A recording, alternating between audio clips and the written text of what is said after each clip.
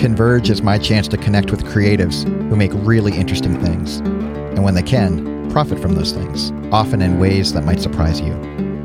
My background as a photographer and author gets me in conversations with visual storytellers and writers, but also musicians, actors, business and thought leaders, basically people who work very hard, not just to make a buck, but also to make a point.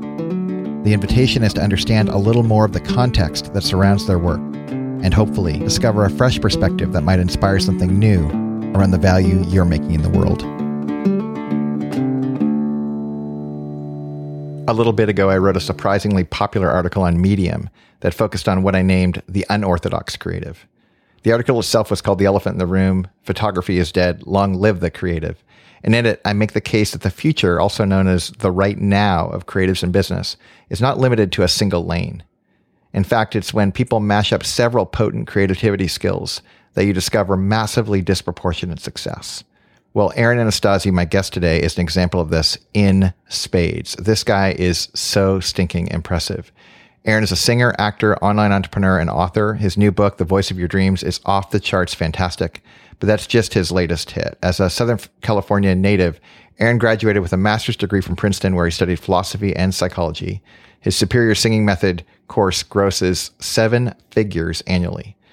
With nearly 10 million views and over 100,000 subscribers, Aaron has easily the #1 singing life lesson channel on YouTube.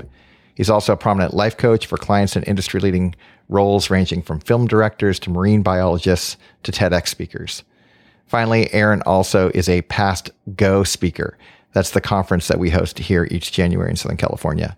In fact, you should come next time. Regardless, my hope is that by the time we're done on this particular episode, you'll not only have tremendous insight on turning up the volume of your own hidden talents, but catch a fresh vision for how you can reboot that journey right now.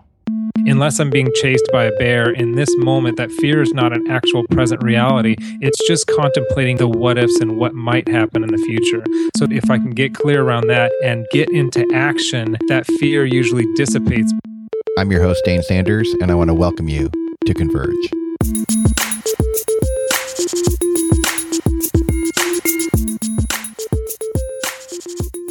Aaron Anastasi, welcome to Converge. Thank you, Dane. Let me just say it's an honor to be on your podcast. I have a deep respect for you and for the work that you do and all that you've meant in my life up until this point. So thank you. Well, give me time. No, it's just up until this point. From now on, who knows? I could really mess things up. From here on out, it's all downhill. What you've done is amazing. Dude, I am so grateful to be your friend too. And we have been friends for a bit now and have a lot of common friends. And I'm so excited to celebrate a bunch of stuff going on in your world, not the least of which is your book that is just about to come out. And we'll say more about that in just a second. But before all that, what I love about you, or one of the things I love about our friendship, is how it all began. I knew your brother for a lot of years, but that's not actually how I met you. I met you because I have this quiet, closeted desire/fantasy to be a singer someday. And in my shadow-filled room behind a dimly blue-lit screen, I wasn't looking for anything inappropriate except for how to sing one night. And thought I would, had that mystique vision in my head of how I was going to surprise my wife and just belt a tune at some kind of opportune moment and her be wowed away. And I think I've seen just too many bad movies, but I stumble across this guy named Aaron Anastasi, and I'm learning about the Superior Singing Method. And it turns out I wasn't the first guy to find your site. Something like 10 million people have downloaded your Superior Singing Method program. Yeah, it's done really well. Our YouTube page has 10 million views, and we've got hundreds of thousands of people have been a part of Superior Singing Method and the YouTube page and that whole thing. So, which is amazing. And I still can't believe it's true. Even saying those numbers feel weird to me. Mm-hmm. Well, and having, gotten the course and gone through a little bit and actually it's amazing. I won't test it on this call, but I think I've gone from complete tone deaf to a sense of I actually think I can hear actual results, things shifting. That's quite a big shift.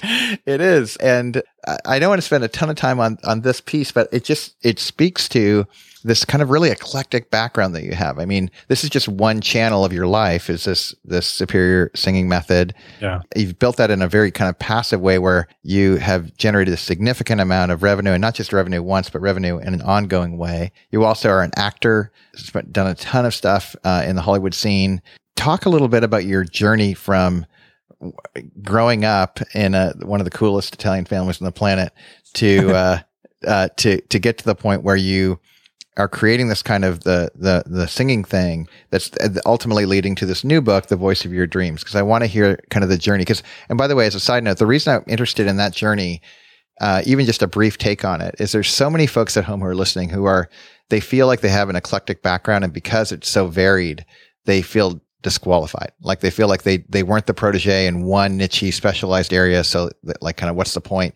Or they feel so interested in so many different things, they are curious if they could ever find a path that could generate enough traction to pay the bills in a serious way. And you clearly have done that. So talk a little bit about your journey of bumping in different directions and then ultimately landing as an author in this new chapter of your life.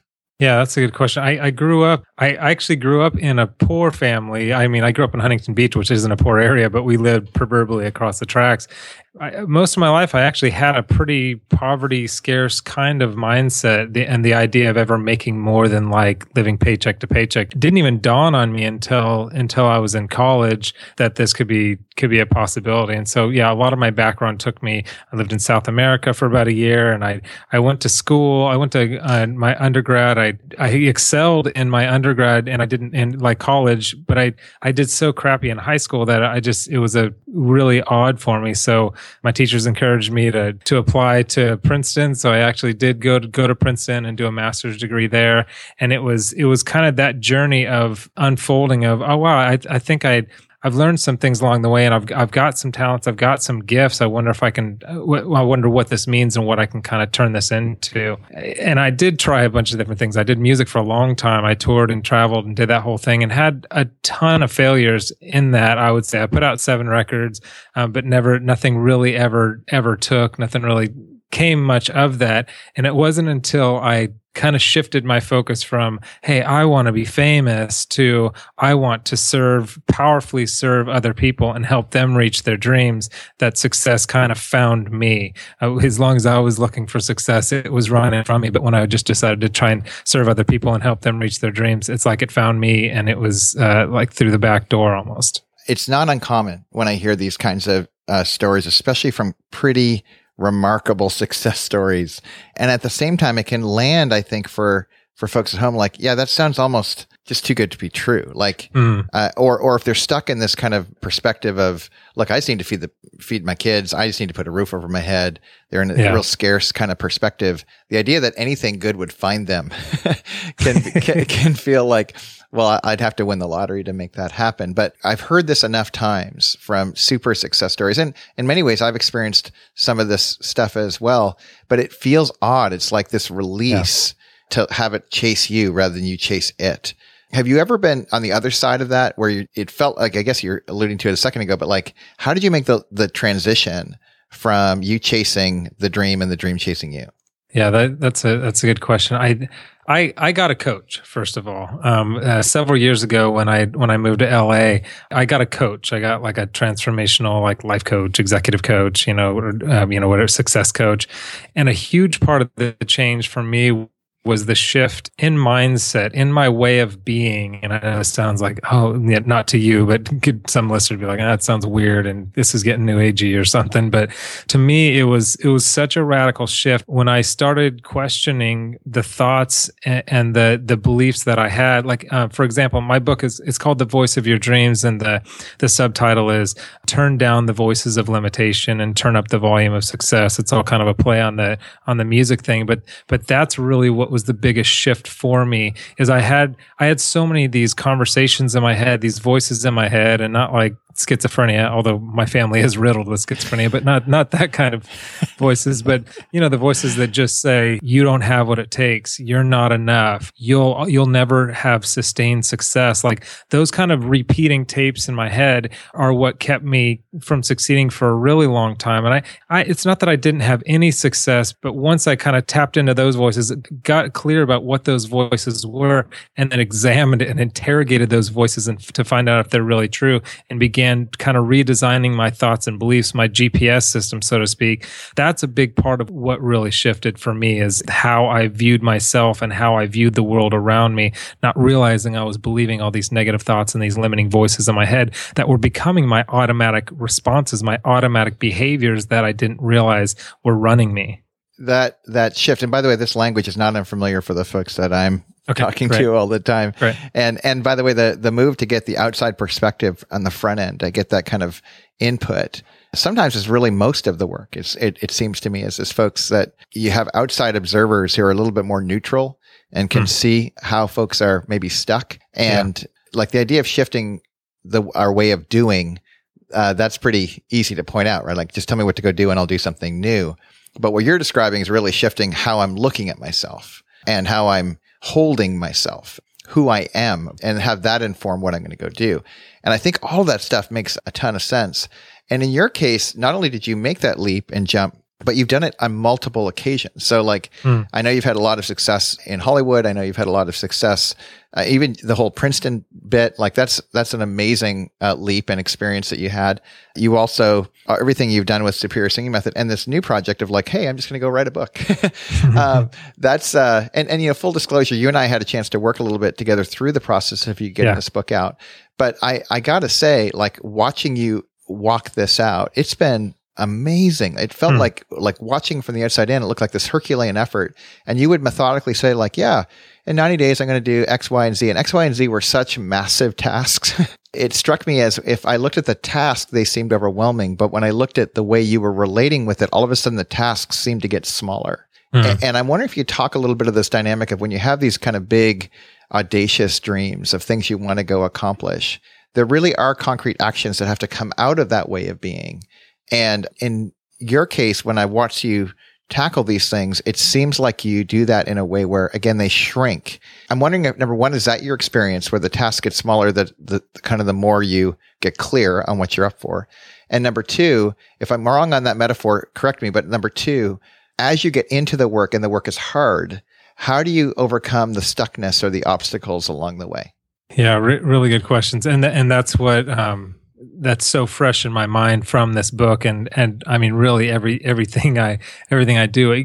Okay, so for me, it starts with the radical examination of my thoughts. Of like what kept me from writing a book for 10 years was, you can't write a book, you don't have enough to say. So like looking at those and saying, okay, what could I be committed to rather than what my automatic responses are or what these voices are saying? Okay, well, I could be committed to that. I love that you say the small task, because to me, that fear, sorry, there's so many things rushing through my mind right now because I'm so passionate about this particular thing. Yeah. Is that the fear usually is just projecting into the future. It's contemplating what's going to happen in the future. So when I'm stuck with fear, I understand that unless I'm being chased by a bear in this moment, that fear is not an actual present reality. It's just contemplating what ifs and what might happen in the future. So that's one thing that if I can get clear around that and just get into action, that fear usually dissipates by quite a bit. So, and one thing I say to my clients is the inspiration you're waiting for in order to start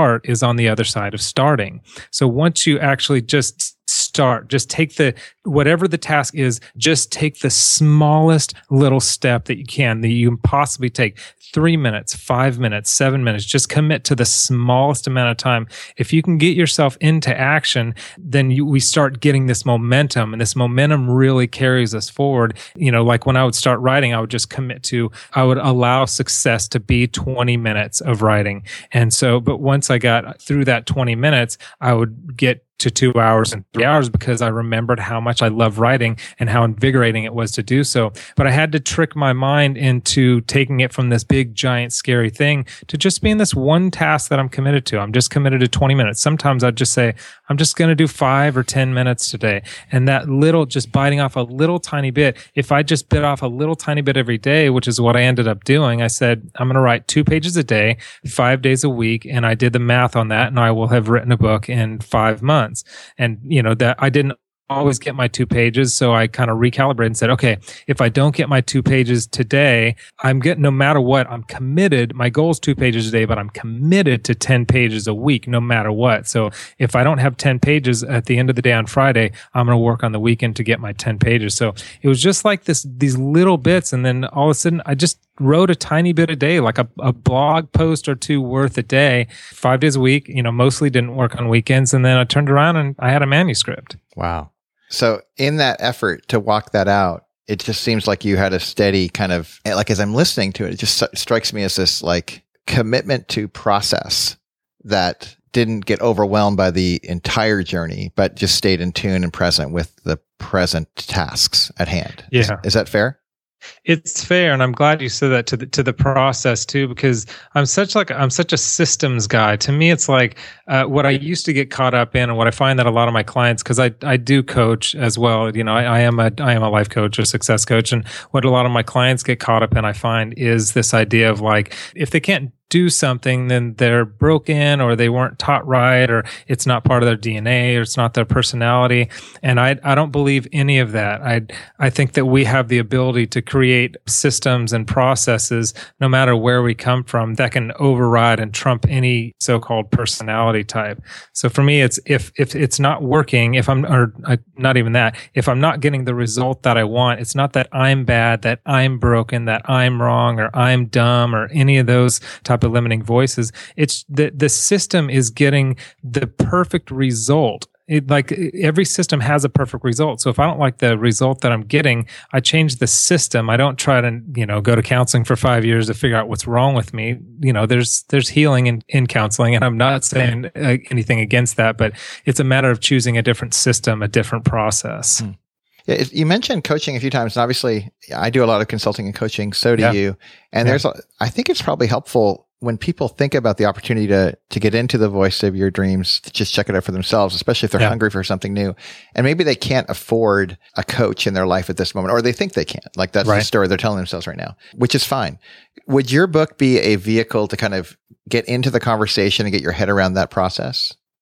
Oh, 100%. I mean, I at one point, and Dane, you know this because we had talked about, you helped coach me a lot through this process. You're a brilliant writer and author, and I really respect you. And I remember that one of our conversations, we had talked about calling the book The Pocket Coach, because it's really kind of like a whatever, $12 or whatever it ends up being. It's a $12 version of my coaching in a book. And it's got, most of my journey of how I was able to make Superior Singing Method a success and the successes that I have. And it actually talks more about my failures than my successes, because I've had so many gargantuan failures in my life over and over and over and over again that it kind of chronicles that.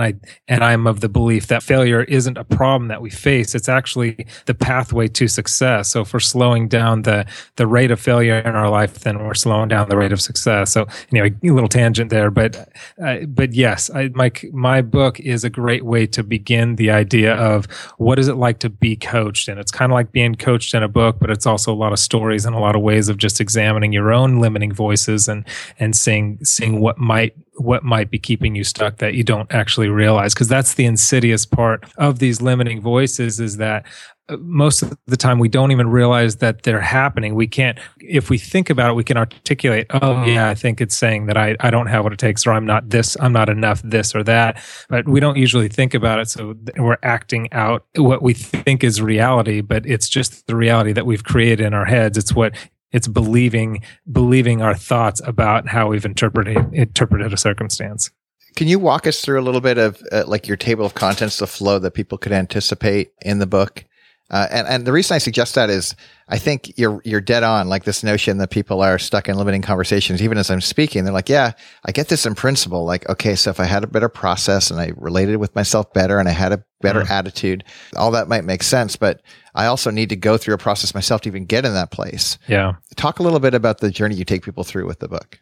As I was writing it, I had written a bunch of different I wrote it's like 47 chapters because they're shorter chapters, and I just wrote a bunch of ideas, and I kind of had a certain flow. But then once I started having my beta readers read it, they're like, this doesn't have like a cohesive flow. And so I spent a lot of time just, all the chapters, I laid them all out on my bedroom floor and had a buddy help me and rearranged all the chapters and got a flow to do exactly what you're saying, to actually take people on a journey similar to the journey that I took. That was a radical shift for me. I mean, I hesitate to say this sometimes, but within a year of being coached myself, I quadrupled my income, and I went from a stagnant dating relationship to like a really fun and exciting marriage, and actually started pursuing a dream that I hadn't been pursuing, of acting. And so it was a radical shift for me. And it wasn't without its failure and without its pain, but it was pretty radical. So part of the journey is what I did for the book. So what I did for the book, I broke it into 5 sections. The first one is getting started. And this is a lot of the stuff that I was saying. It's the idea of the inspiration you're waiting for in order to start is on the other side of starting. So it's really about getting people into action and talking a lot about failure. And because I think the biggest thing that keeps us out of action is our fear of failure. Is this thing going to be successful? Am I going to look stupid? Is this worth my time? A lot of that kind of stuff. So a lot of the chapters are actually limiting voices that I had. One is like, I don't have what it takes. Another is, I just don't know how. I need more information first. Can I be a great, like these are actual titles of my own limiting voices and what the truth behind those kinds of things were. The second chapter is the being versus doing. And that's a lot of what you and I are talking about, that the way we approach an action, like how our being shows up, it radically changes the quality of the action and the results we get. That's what was the biggest thing for me for coaching, is that I just thought I had to do something different. Like you were saying, oh, if I do something different, but no matter what I did different, it was Groundhog Day. I was just getting the same results over and over, no matter what it was that I was pursuing. So there was a shift of being that needed to happen, what my thoughts and my beliefs. But once I began to shift that, it's like a whole new world opened up for me. And it wasn't just in one area. It permeated every single area of my life, which why it was such a radical kind of quantum transformation for me. Anyway, I can keep going with these chapters. So that's that. And then racketeering is actually part 3. And that talks about kind of the rackets that we run on ourselves. And this part is important to me because this is, and I put it later on, because this is the part where we have a certain contribution to the stuck places that we create for ourselves in life. And what I mean by that is every complaint that I have, that my clients have, when I can lock into what my contribution is to that so-called problem, it really helps me and frees me. The more I can own my own problems, the more I can own a situation and get back into the driver's seat, the more power I have to create something different. So I know the problem here is that when we take responsibility for something, we want to jump into shame and beat ourselves up. Oh, I'm such a piece of crap, or that kind of thing. But I like to look at that in a different way. If I could see owning my own stuff and taking responsibility for the things that go wrong in my life, it actually gives me power to say, okay, if I own that, if I somehow created this circumstance that I say I don't want, then that means I could create something different. And then I can forgive myself for whatever, and then I can just move on and get a new vision and create something new. So that's the racketeering part, is kind of owning our own stuff. Part 4 is increased productivity. So I talk a lot about commitment, about being all in. And that's one thing, like you were talking about. So what is it when people find out that it is hard? I never answered that question. When people get into a task and find out it's really hard, like what to do then? I find for me that when I clear out all the garbage in my life, all the good, for me, it's like, if it's not like a hell yeah, I'm going to do that thing, then it's a no. If it's just like oh yeah, that would be great, that's a no. So for me, when to actually have something, bring something great to fruition, it's like all in for that and clearing out all that, the idea of good being the enemy of the great. Anything that's good, I don't do. If it's great, that's what I'm going for. The idea of being all in. Am I 100% in for this or not? And if I'm not, let's just not do it right now. And if I am, that's when I really start seeing fruit. Well, let's pause there for a second because, Sure. And part of it is I want to pause so folks can have a chance to get the book themselves because this is just the beginning of the dialogue. But this last question in particular, I think, is probably one of the most profound, at least in my own life. And as I read the manuscript, it struck me as really, really critical. And I know like others like Derek Sivers and others have talked about this hell yeah, hell no thing. But what I'm struck by in it is how often, especially in my coaching practice, when I'm working with really talented folks, how because they're talented and they can do so much, and I know this is speaking to people in their earbuds as I say this, they just know that they just don't want to let go of these things that they can do that are just, they're motivated, they're fun, they have a fear of missing out. There could be so many different pieces to it, but they feel as though they're giving something up, which they are. But really what they're doing is they're creating space to get to that level of excellence that they're craving so badly to be at. Yeah. And that kind of epiphany of just release and taking action around that. When you've seen that happen, can you give us one example of someone that you've coached or in your own life or just in your research, someone you came across who did that? And when they released it, there was something concrete that opened. And it could be just your own story, because I think that's just kind of the 4X on your income. But it seems like that is such a transformational, pivotal moment. It's almost like a rite of passage. Like if people can't get to that moment where they release good to get to great, they're really in trouble, at least if they really want to be excellent. But can you think of an example that you could talk us through that narrative, that story? I was coaching this one guy. Let's just call him John to protect the innocent. But he is a director. He's a film director, and he's been a very, very successful music video and commercial director. But he wanted to move into film directing. Like he loved drama and wanted to move into feature film directing. And he'd written this short film, and this guy, like you're saying, massively talented. Like this guy's ridiculous. Like he could do just about anything, and he's great at a lot of things. He's craftsman, like builds tables. He's good at music. He's good at so many things. When we first started coaching, he had a crowdfunding campaign that had failed. He was trying to raise $60,000 for the short film that he had written, and he was really passionate about this film because it was a film that was going to help stop sex trafficking. It was to raise awareness and also raise money to help stop sex trafficking. So when we started coaching, he had his campaign had failed. I think he'd raised $14,000 of the $60,000 that he was trying to raise.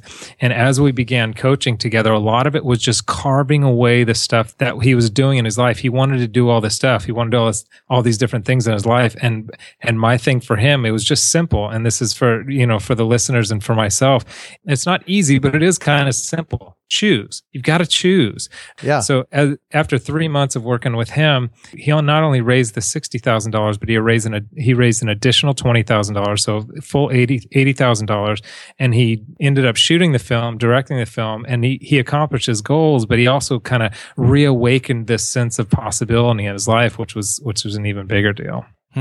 And you helped me, Dane. I mean, same thing. I was in all these acting classes and improv classes while I was trying to write the book. And you gently reminded me that this takes a lot of focus to really do well and to do right. And it was through that I was able to kind of carve everything else out of my life and put 100% focus on this and build a launch team. And there's so many fun things going on. Mm-hmm. Yeah, it's interesting to watch because it's so funny, even as you're telling the story of, John in quotations or you in your book, man, can I ever relate? And this is probably the last section I really want to focus on is this notion that, if you get a coach like it's an event, you'll have a great moment and then the coach will be gone and then you're still left with yourself and you'll drift, or, you get this right for a particular project and then the project's complete. And then you can drift again. And to relate with this notion of kind of letting go, getting focused, getting all in on one particular thing to go from good to great, for me at least, I'm struck by how I wish in my fantasy it was like a threshold I got through once and for all, but it doesn't relate like that with me. It feels more like a habit that I have to kind of keep practicing. It's why I keep getting a coach. It's why people coming back, really talented people keep coming back to me to get coached. And talk a little bit about the opportunity to kind of live in the work for life, not just for a moment. Yeah. Your experience has been the same as mine, Dane. Since I had my first coach, I've had a coach with, and that's been, a little over 4 years since I first got a coach. I've had a coach nonstop without more than maybe a month or two in between at any given time. I believe in coaching. I believe in the power of coaching because I can get caught in that drift. All of us are susceptible to that. In fact, that's one of the reasons I continue to coach is because I want to live in this framework and in this mindset. And the more I'm living in it and I'm constantly reading books and all in this area of transformation, it helps me to stay in it because I don't want to get in that drift. So yeah, I still have my coaches all the time. I'll always have a coach. It's not necessary. I don't want to say, I don't believe it's like, oh, well, there's something wrong or broken in you. I don't believe that at all. I just know that when I have a coach, I go further faster. It's a 1-to-1 ratio. It's the same thing with fitness and with sports and everything else. It's a 1-to-1 ratio. In fact, I've got a quote in my book that I'm going to botch because I haven't memorized it, but it's Bill Gates saying that same thing. He's like, whether you're a baseball player or a dancer, and then he says, or a bridge player, everyone needs a coach. So I love that even Bill Gates says everyone needs a coach. So last thing, I just want to ask the question about, and this happens, I know all the time. Someone will hit you up and say, hey, Aaron, let's get a coffee or let's hang out, or you bump into someone socially and they're really enrolled. They're intrigued by this idea, but they just need to figure out like next steps. So let's assume number one, they went out and bought The Voice of Your Dreams at thevoiceofyourdreams.com. They're hooked. They're into this idea. They have a working sense of how these distinctions work and how they want to work them out in their life. What do they do from there? If you're in their shoes and you could go back, given what you know now, and you're at the start of the conversation for your life, what would be kind of an easy, I guess in the negative, a rookie mistake that someone could make to go in one direction? And what would be like, if rookies did this more often, they'd become juniors like in a heartbeat, as opposed, I'm mixing my metaphors here, but they'd expedite their process. Yeah. Two things come to mind. Like when you talk about the book, I think there are a couple of different ways to read a book. And one is to read the book and then to put it down and say, that was a really good book, and then move on with your life. I may be a little more of a slow learner than most people, but I read books at least twice. There's one book, and sometimes a lot more. One book I've read 24 times. For me, for content to really transform me, I read it over and over and over until like the content becomes part of my DNA. I'm a little bit obsessive like that. So that's part of like the idea of the reading and how we're transformed by reading. That was a radical concept introduced to me by one of my professors in college. He's like, I read everything twice. And that was mind blowing to me at the time. Like, right. What? Twice? Like I don't even want to read it once. You're a radical. Exactly. But really, Dane, it just goes back to what you're talking about. I would find a coach. I mean, that's really the next step after the book would be a coach, or even before that, maybe just get really, really clear about what it was I want. I would write down what are my 3 primary visions and goals for the next 3 to 6 months of my life, and get really, really, really clear around what that is. Because the more clear we are, the more motivated we are to move toward that thing. But really, a coach is going to help us kind of stay on track and work with our limiting voices and our rackets and help challenge us as well. Aaron, thanks so much. Really a pleasure to have you on, man. Yeah, thank you, Dane. I appreciate you. Again, it's an honor to be on your podcast, and just keep killing it because you're doing great work. This was episode 5, season 2 of Converge, the Business of Creativity podcast. Music today provided by Triple Scoop Music, the leading music service for creative professionals.